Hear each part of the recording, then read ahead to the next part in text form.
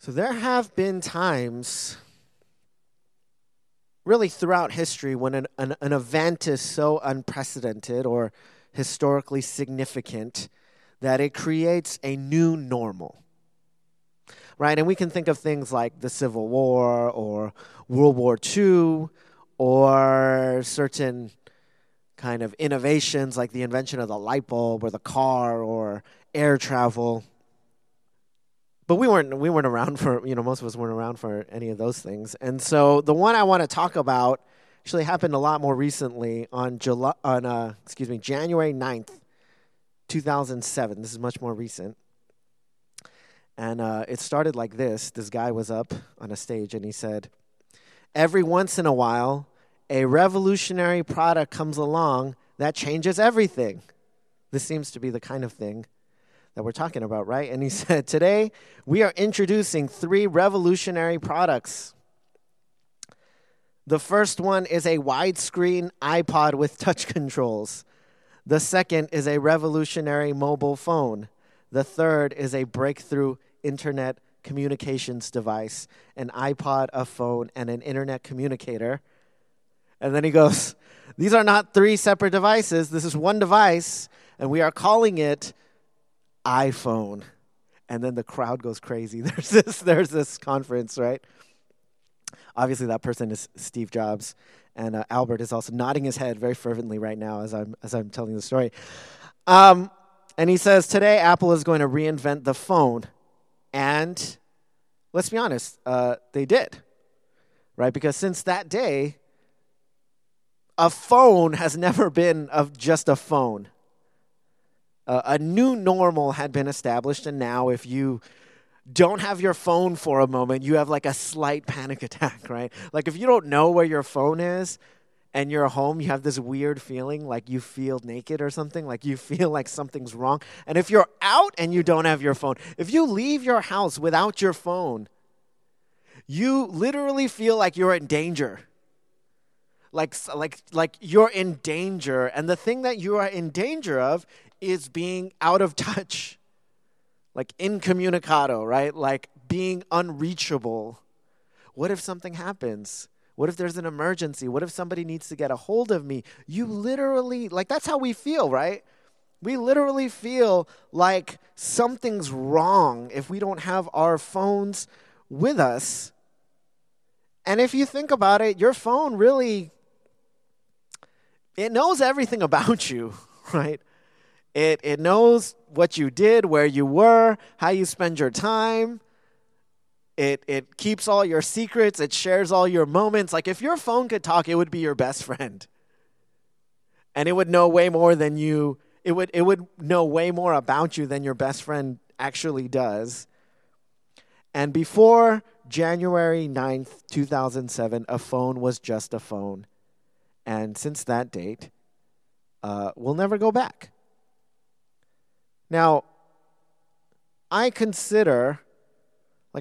we're in such a time right now, except it's not about phones. Right? Life's definitely going to change. The way we watch a movie is probably going to change. The way you travel is probably going to change. The way you vacation is probably going to change. But the question is, what will be the new normal of faith? Like, will there be a new normal when it comes to the church? And I'm not just talking about social distancing or wearing a mask or how sanitary the buildings that we gather in are going to be. Now, we've been in a series exploring God's purpose in suffering, not the reasons for suffering per se, because we can't always know those, like specifics of why specific things happen. We can't really say, but what we've been looking at is how God encourages us to find purpose in the midst of suffering, right? How we can see what God does in the midst of suffering. And, we've looked at throughout this series repentance, holiness, awakening to the idea of urgency, sacrifice, by way of how our sacrificial love in the midst of suffering can be an example of Christ. And today, we're actually going to conclude this series today. We're going to look at the idea of resettlement. Resettlement. What does that mean? And how can we step into this idea? And so that's what we're going to look at today. And so if you guys have your Bibles, let's open them up to the book of Acts, Acts chapter 8. Acts 8. And we're going to look at verses 1 through 5. It's right there up on your screen if you don't have your Bible in front of you. Acts 8, 1 through 5. We're going to be looking at kind of the idea of resettlement and how this is one of God's purposes in suffering. This is God's word, and it says, "And Saul approved of his execution, and there arose on that day a great persecution against the church in Jerusalem, and they were all scattered throughout the regions of Judea and Samaria, except the apostles. Devout men buried Stephen and made great lamentation over him. But Saul was ravaging the church and entering house after house. He dragged off men and women and committed them to prison. Now those who were scattered went about preaching the word. Philip went down to the city of Samaria and proclaimed to them the Christ." Now, I'm going to give you kind of the main idea for today. God's purpose in suffering is to resettle his people for the advancement of his glory on earth. God's purpose in suffering is to resettle his people for the advancement of his glory on earth. Now, the thing about Acts is a lot of times when people talk about Acts, what people remember about Acts is Acts 2. You know, and Acts 2 is a description of the church. And in fact, many people have quoted Acts 2 to me. You know, and I've had many discussions with people about kind of the Acts 2 church. The Acts 2 church is often referenced by, Christians who think of what their ideal church should be. And if you're unfamiliar or you don't remember, let's look quickly at Acts 2. This is Acts 2:41. It says, "So those who received the word were baptized, and there were added that day about 3,000 souls, and they devoted themselves to the apostles' teaching and fellowship and the breaking of bread and the prayers. And awe came upon every soul, and many wonders and signs were being done through the apostles. And all who believed were together and had all things in common. And they were selling their possessions and belongings and distributing the proceeds to all as any had need. And day by day, attending the temple together and breaking bread in their homes, they received their food with glad and generous hearts, praising God and having favor with all the people. And the Lord added to their number day by day those who were being saved." So I've had many a person tell me that this is what the church should be, meeting every day in the, together, gathering around the word and prayer and the breaking of bread. And this is often brought up when people think of kind of the ideal church. This is what the church is meant to be. Now, I'm sure it was amazing. It was probably necessary at that early stage of development of the church. Now, unfortunately, if you go back a little bit before, we're in Acts 8, and we'll come back to it, but we've gone back to Acts 2. If you go back a little bit further to Acts 1, remember what Jesus says when he is ascending up into heaven. Right, so let's look quickly at Acts 1. This is Acts 1:8. It says, "But you will receive power when the Holy Spirit has come upon you, and you will be my witnesses in Jerusalem and in all Judea and Samaria and to the ends of the earth." So he says, this is what he tells them to do. This is the mandate. This is the plan. He says to his disciples as he is ascending up into heaven, hey, you guys are going to be my witnesses. You are going to bear witness to me, to the gospel, to what I have done, to the years of ministry that we spent together, to the life that I walked on this earth, to the death that I died sacrificially for your sake, for the sake of the forgiveness of your sins, to take on the wrath of God so that you wouldn't have to face that judgment, that I died, that I was buried, that I was resurrected from the dead. on the third day, and that I was on this earth, that I visited people, that I appeared to people in my resurrected form, and that I ascended into heaven. You are going to be witnesses to that. Stay in Jerusalem. Holy Spirit's going to come on you in power. And when it comes, you will be my witnesses in Jerusalem. That's the city that they're in. In Judea, that's the region that they're in, the kind of wider, bigger region that they're in. Samaria, the neighboring region, and to the ends of the earth. So they're saying this is going to spread from here, where you are, to the ends of the earth.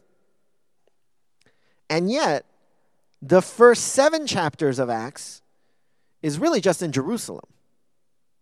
They're just staying in Jerusalem. So that Acts 2 church that's meeting every day, that is gathering around the word every day, that's praying every day, that is breaking bread every day, they didn't go anywhere. They just stayed together. Now, Acts 8 establishes a new normal for the church. Because the ideal church is no longer the Acts 2 church. The one where thousands of people come to Christ after one sermon. I mean, that would be great. Don't get me wrong. I'd love to preach a sermon one day, and thousands of people come to Christ on just that day. And it does sound very appealing, everyone to spend every day in the temple courts together, reading and praying and breaking bread. But that church is not going out of Jerusalem into Judea, into Samaria, and to the ends of the earth. Now, when you go back to Acts 8 and you look at it and you see what happens, they are scattered throughout Judea and Samaria. And then verse 5, it says, Philip went down to the city of Samaria and proclaimed to them Christ. The narrative thread of Acts doesn't follow the established church or even the character of the disciples. It follows the advancement of the gospel. It follows where the gospel goes. Right? The Bible in general doesn't follow certain characters. It follows the movement of God and his message. That's kind of the way that the Bible works. Right? So it follows Peter through his ministry in Jerusalem, then it goes to Philip and it follows him to Samaria, then it goes to Paul and his various companions as he really goes throughout the Greek world, goes to a city, to a new region. He goes there, and what does he? He resettles there. So he's uprooted from where he is from his entire life. Paul, who is, Saul, who's known as Saul, who in Acts 8 is the one actually persecuting the church. In Acts 9, we find that his calling, he's called by Jesus. And he's saying, you're the one who's going to take my gospel to the Gentiles. And he travels from city to city, region to region, carrying the gospel of Jesus Christ to people who have not yet heard and believed. It's not until the persecution comes, it's not until this suffering comes that God's people start to resettle in other regions, that they are scattered and they resettle in other regions where the gospel is not known. This is the pattern of the gospel. The story doesn't follow the one who settles. At least that's not the main plot. It doesn't stay in Jerusalem with Peter and the apostles, and then you get these snippets of what's going on with Paul. No. Remember, these are the disciples, right? These are the main characters, or the main supporting characters, I should say, of Jesus' ministry, of the Gospels. But in Acts, it doesn't stay with them. It goes with Paul, this new guy, because he's the one carrying the gospel to new places. The main movement of the story follows the one who resettles, who is uprooted and moved, who is commissioned and sent. It doesn't stay at home with Israel and its sons. It follows Joseph into Egypt. Right? It doesn't cover Moses' years in the palace. It picks up when he ventures out into the wilderness and does battle with the gods of Egypt. Little g gods, quote unquote gods. It doesn't give us the 30 years of Jesus' life at home as a carpenter. It gives us the 3 years of his traveling ministry, taking the gospel, preaching the gospel of the kingdom. The narrative of the Bible often follows the sojourners, the wanderers, the exiles, the foreigners. Not because the rest of the details are insignificant, but because the epicenter of God's movement is the advancement of his glory. Now, the coronavirus will present a new normal. The question is, what will your new normal look like? Now, I want us to be convinced to redesign the pattern of our lives around the purpose of the advancement of God's glory, right? To take this opportunity to think, well, maybe does God want to resettle me, to reposition me, whether that be physically or perhaps mentally and emotionally and spiritually, to put me in a different place. Now, how can we do that? How can we step into that truth? I'm going to offer us 3 things here, okay? First thing, reconsider your view of God. Reconsider your view of God. Do you realize how vast and powerful God is? Because, when Jesus calls the disciples, you know that passage when he goes, right, and they're fishing and he says, "Come follow me and I'll make you fishers of men." Do you know what the most powerful part of that is? It is not the fact that Jesus rearranges the words. Now, I know that we like stuff like that, right? It's kind of a clever play on words, right? They're fishermen. Jesus goes to fishermen and he says, "Come follow me and I'll make you fishers of men." Ooh, clever, right? Now, the thing is, I don't think that is the most powerful part of that statement, right? If a random stranger came up to you today and says, "Hey, come follow me and I'll make you fishers of men," are you going to be like, "Oh, wow"?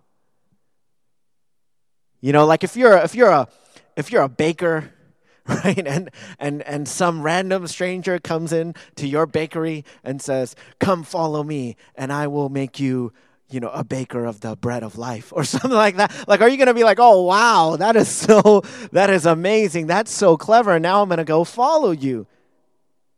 If President Trump came up to you and said, "Hey, come follow me and I'll make you fishers," like, are you going to think, "Wow"? No. Do you know what's impressive? Do you know what's incredible about the statement? It's the fact that God is the one saying it. That's what makes it amazing. That's what makes that calling amazing. That the one who is calling is God himself. That he has a specific calling for you. That he wants to be in relationship with you. And that he has a purpose for you. That's amazing. Now, this is important today because there is a notion kind of floating around that Christianity is kind of old and tired, right? That simply reading the Word and sitting at God's feet and seeking him daily and fasting and spending time in solitude and spending time in silence, that's just not going to work anymore, right? Like, that's outdated. And we live in a sophisticated era. And we're advanced and we're smarter than that. And our generation has finally figured it out. This old school way of just kind of preaching the gospel, just kind of sharing the gospel with people. That's just, that's old. That's not going to work anymore. We need to be a little more nuanced. We need to be a little more clever. But that's kind of what every generation says. Every generation has always thought it was the smartest generation. That's the worldly thinking. And what you find, unfortunately, in the church is, too often, this isn't always the case, obviously, but too often you find a lack of depth in seeking and understanding the Word of God.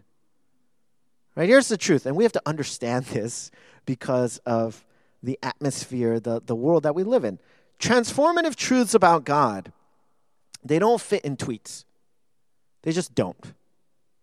Right? I mean, we love it. We love those little tweetable lines, right? Especially when they flip the words around, right? Like, when it's like, humility is not thinking less of yourself. It's thinking of yourself less. Now, look, that's a great quote. That's a great line. I've heard it quoted many times. I've seen it a ton on social media, and that's great.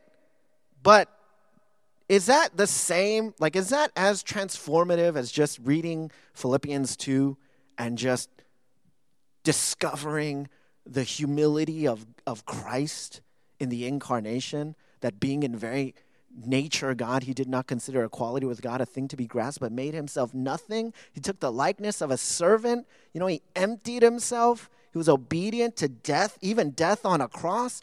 Is that kind of thing, that kind of truth, can you capture that in a tweet? No, you can't. See, the powerful you got to believe that in here there is more powerful, transformative truth.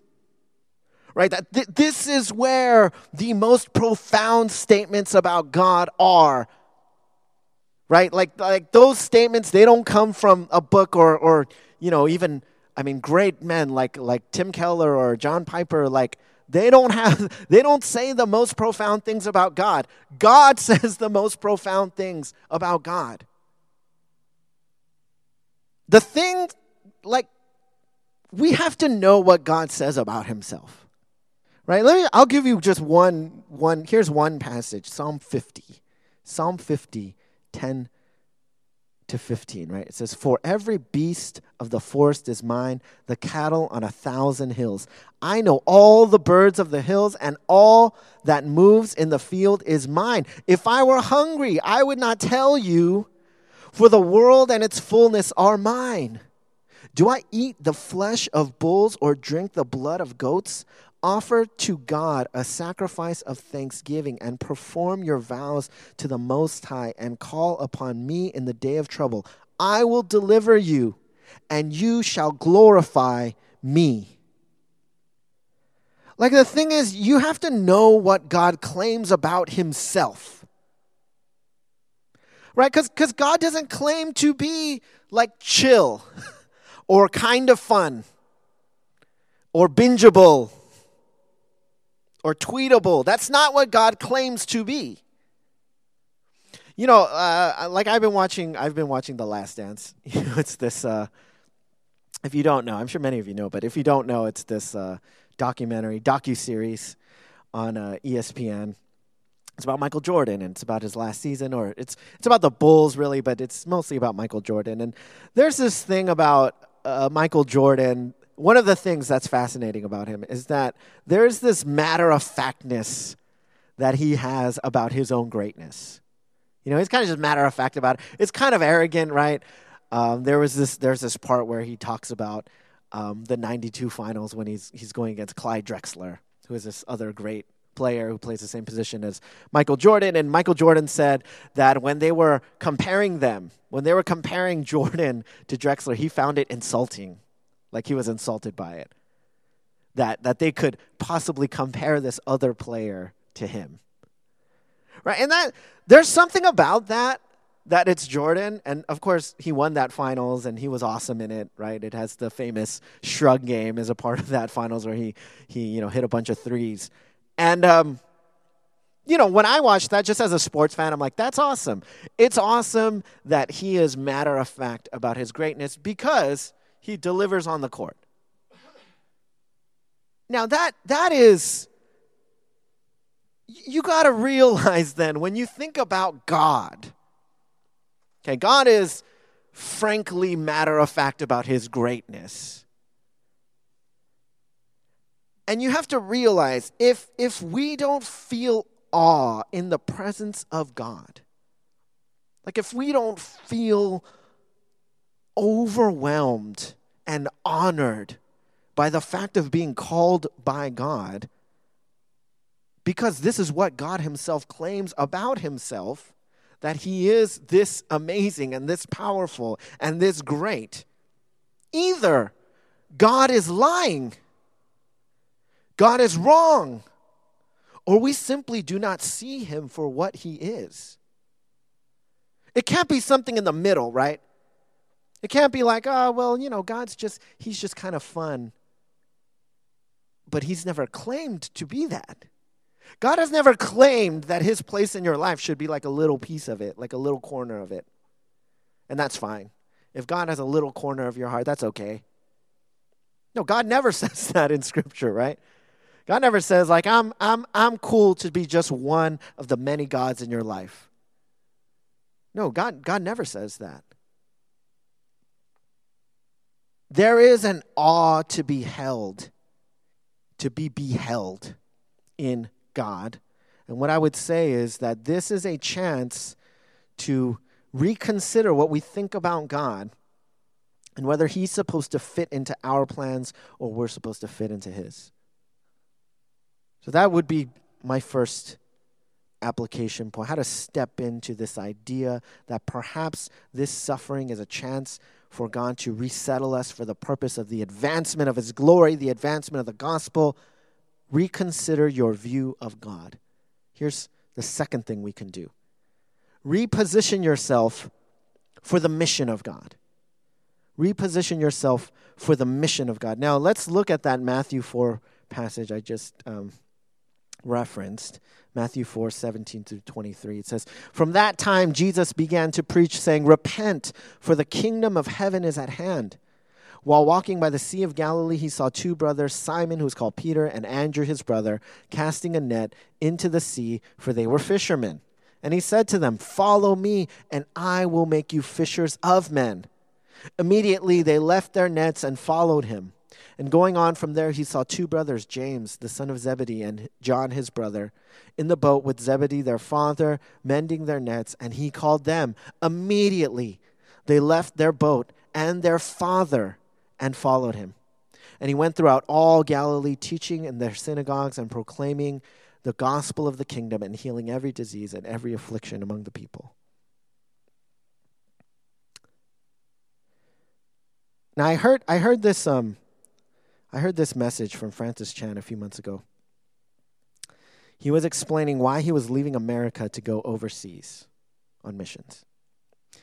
And he described his feeling in this way. And I'm just going to read what he said.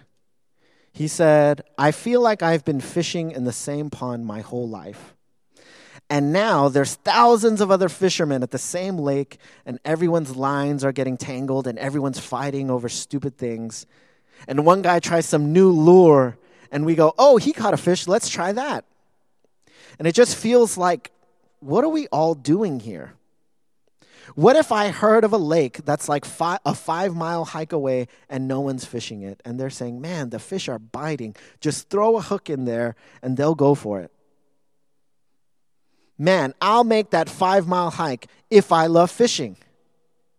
And then he says, "But what would keep me at that same pond where there's thousands of other fishermen, where everyone's going after the same fish and everyone's trying to, there's some new lures, and every time somebody catches one fish, somebody's impressed and everybody wants to go try that?" He says, "What would keep me at that same pond instead of going on a 5-mile hike to a lake where there are no other fishermen but tons of fish?" He says, "I'll tell you what would keep me at that pond is if I built a house on that pond, and all my friends have houses on that pond, and we don't even fish that much, but we just talk and we hang out and we play, and I don't want to leave my friends. But if my calling is to go fish and there's no one fishing over there, then why wouldn't I go?" Where is God calling you to be? Have you asked yourself that? Have you ever asked yourself that? Where is God calling you to be? Now, I'm not necessarily saying you have to move to another country or even another city. In fact, that's not even possible right now. Right? Heather, who's supposed to be on missions right now, can't even go on missions because she's stuck here essentially for the time being. So I'm not saying that this has to necessarily be about you making a move right now. I'm talking about putting everything on the table. Because there are simply things that we outright tell God we're not going to do. Isn't that right? Don't we frame the way that we talk to God in such a way that it's kind of multiple choice? It's kind of we are the ones offering the choices to God and saying, "God, you can choose between these limited choices." This is kind of like when Micah comes up to me and says, he likes to watch things, and we've been much more lenient about what he can watch these days because of the coronavirus, because we can only handle so much. And so, we got to just put on something sometimes, some Disney Plus or something. And he'll come up to us and he'll be like, Dad, can I watch this or can I watch this? As if that is the limit of the choices. It's like, no, you can watch nothing, right? And you can go over there and you can play with your toys, or you can do some work, right? It's like as if he is framing it in such a way where he has decided what the choices are. Or sometimes when he wants to eat something, or Josiah does it, he's a little bit more of a picky eater, but he'll be like, I'll eat this or this, right? I'll eat this pop with something, or I'll eat, he's as if he's the one who sets the menu. Look, isn't that the way that we kind of talk to God sometimes? And then we use the pattern of our life as confirmation that we're doing what we're supposed to be doing. Do you ever do that? You apply for a job, and then you get the job, and then by getting the job, you say, this must be what God wants me to do.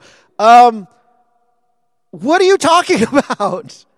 That's like me going to a restaurant, ordering the most unhealthy meal, and then when it comes out saying, this must be what God wants me to eat. There are natural things that happen when you do stuff, right? Just because it happens doesn't mean that's what God wanted. Putting it all out there and then say, see, like here's the thing, right? Jesus doesn't say, I'll force you to be fishers of men. Right? Hey, you guys, I'm going to force you to be fishers of men. He doesn't say, I'll force you to follow me so you can be fishers of men. He says, follow me and I'll make you fishers of men. If you follow me. See, that's what's implied there. If you follow me. Meaning you have the choice. You have the choice to follow Jesus or not follow Jesus. It is not something that just automatically happens. It is not something that is circumstantially based. Well, this is where I am, so this must be where I'm supposed to be. That's not the way that it works. The way that it works is you go to Jesus and you don't take anything off the table. You don't say, well, God, I know I'm not supposed to be on missions.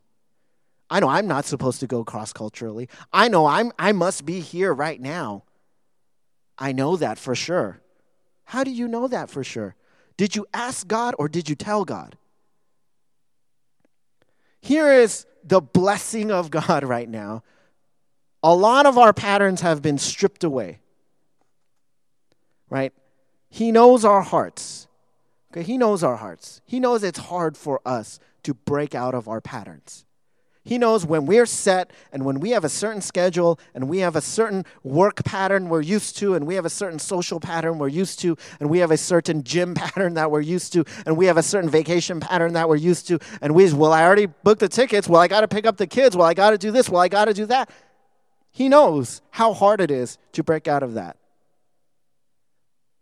But this right now is an opportunity. I'm not saying, look, there's certainly grief that we feel from the things that we've lost because of the virus. And I'm not trying to diminish that in any way. I'm only saying there is also an opportunity here in the midst of everything being stripped away to consider repositioning ourselves, so to speak, because that might not necessarily be physically,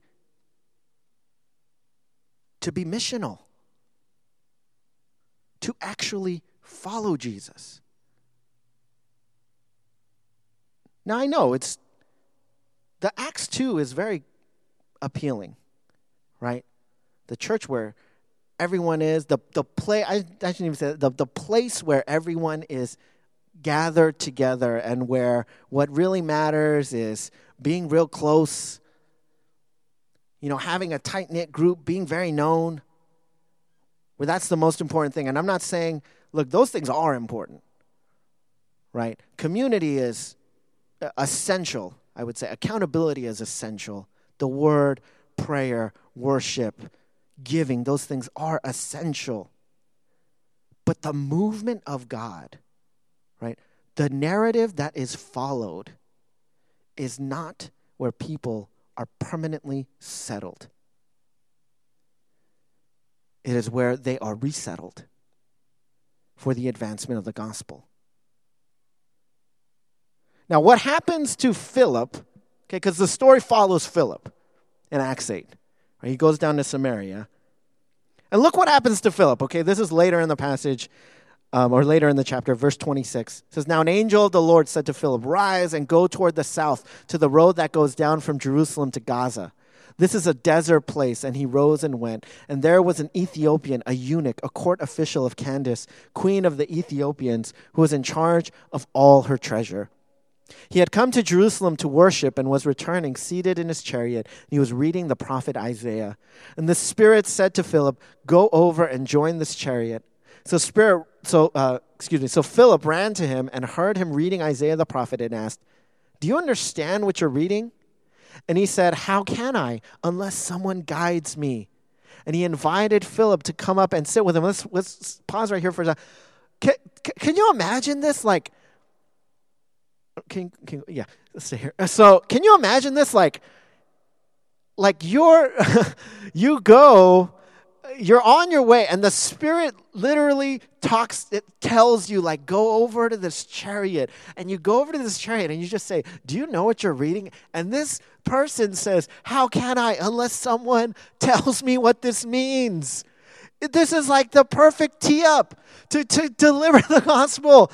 I've never had this kind of where I've asked someone, found someone reading the Bible and said, "Hey, do you know what that means?" And they say, "How can I unless someone tells me what it means?"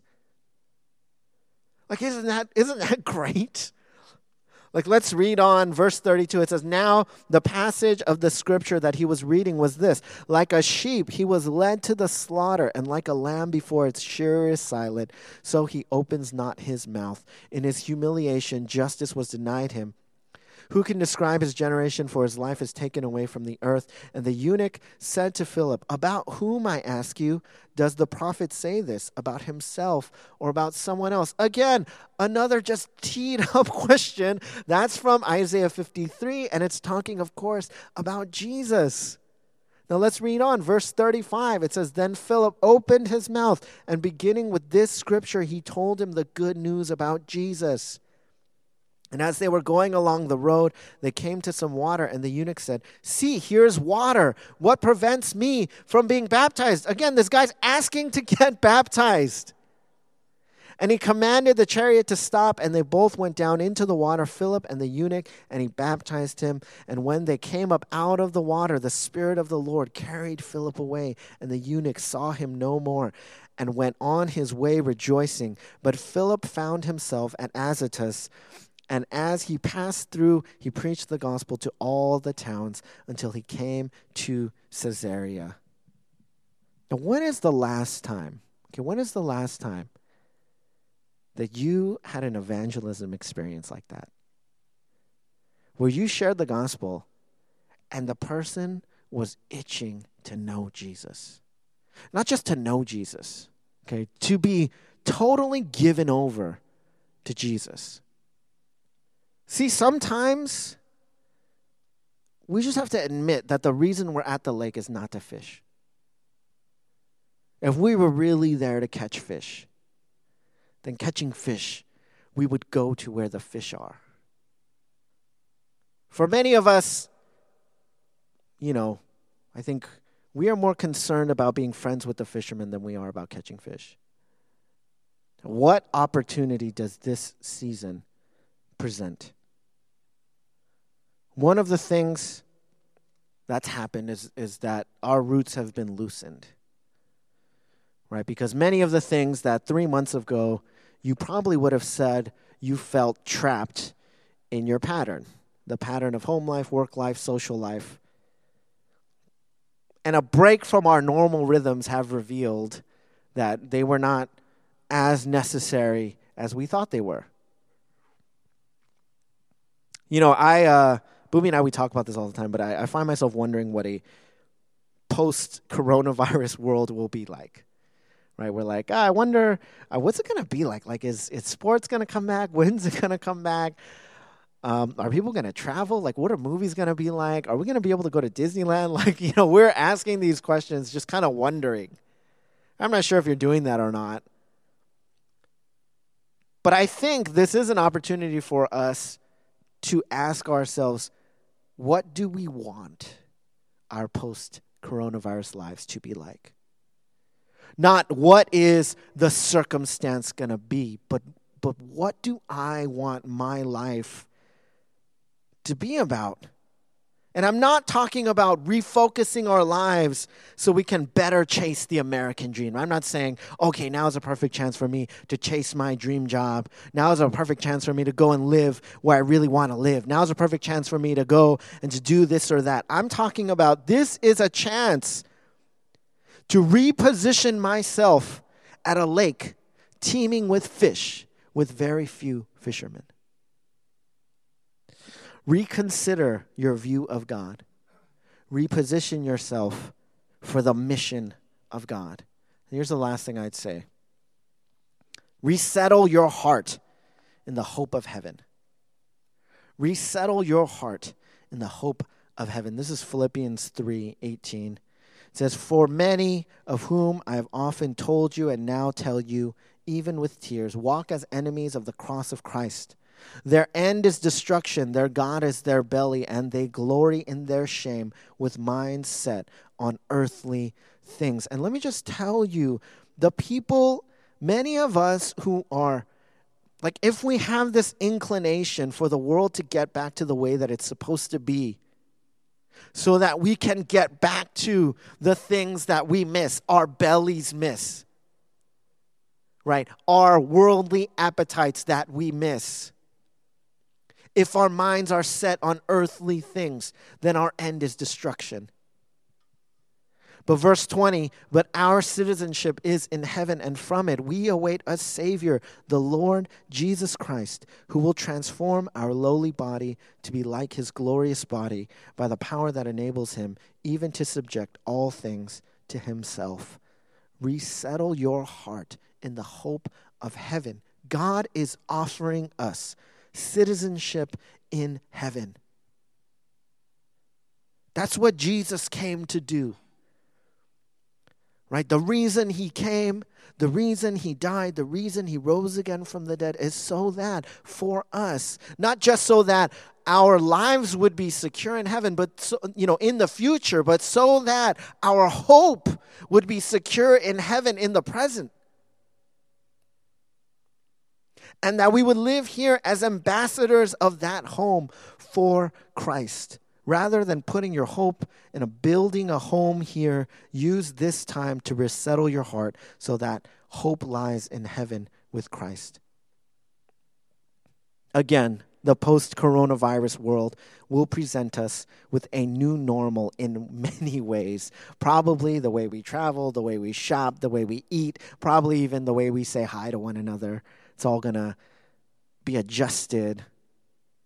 But I ask you, will there be any change in the way that we hope? Now, I hope that our answer is yes. My prayer for this whole thing, for us, for you guys, is that when we think of a pre-coronavirus life, it won't be like pre-travel restriction, pre-movie theater, pre-overly stuffed schedule, like we won't think of a life when we used to have so many parties and so many vacations, and that won't be what we miss. My prayer is that when we think of a pre-coronavirus life, we will think that it was a pre-urgent, pre-missional life that we don't miss at all. I pray that for many of us, and I know that this isn't all of us, but for many of us, I pray that this will have been, when we look back on it in the future, because I've been thinking about that a lot. I hope when we look back on it in the future, we will think, wow, it was really a catalyst to awaken us from the slumber of just seeking an Acts 2 church when we live in a post-Acts 8 world. And I pray that our idols are exposed. As our idols are exposed, so too is the treasure of knowing Christ, of repenting of sin, of growing in holiness, of living urgently and sacrificially for the gospel, for the sake of the advancement of the gospel as we hope in Him alone. Let's pray together. Jesus, we thank you so much.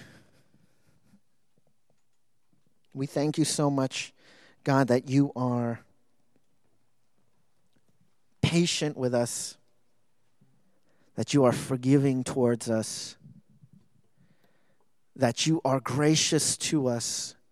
God, even in the midst of a global pandemic, God, and there is certainly grief that we are experiencing, God. There is certainly pain and suffering that many are experiencing. And yet, God, even in the midst of all this, there is this blessing, God, that you have for us. There is this opportunity of faith that you present to us. There is this exposure of false hope and this renewal of true, powerful, transformative hope that you give to us, that you offer us, God, for those of us who don't know you, that you present to us today.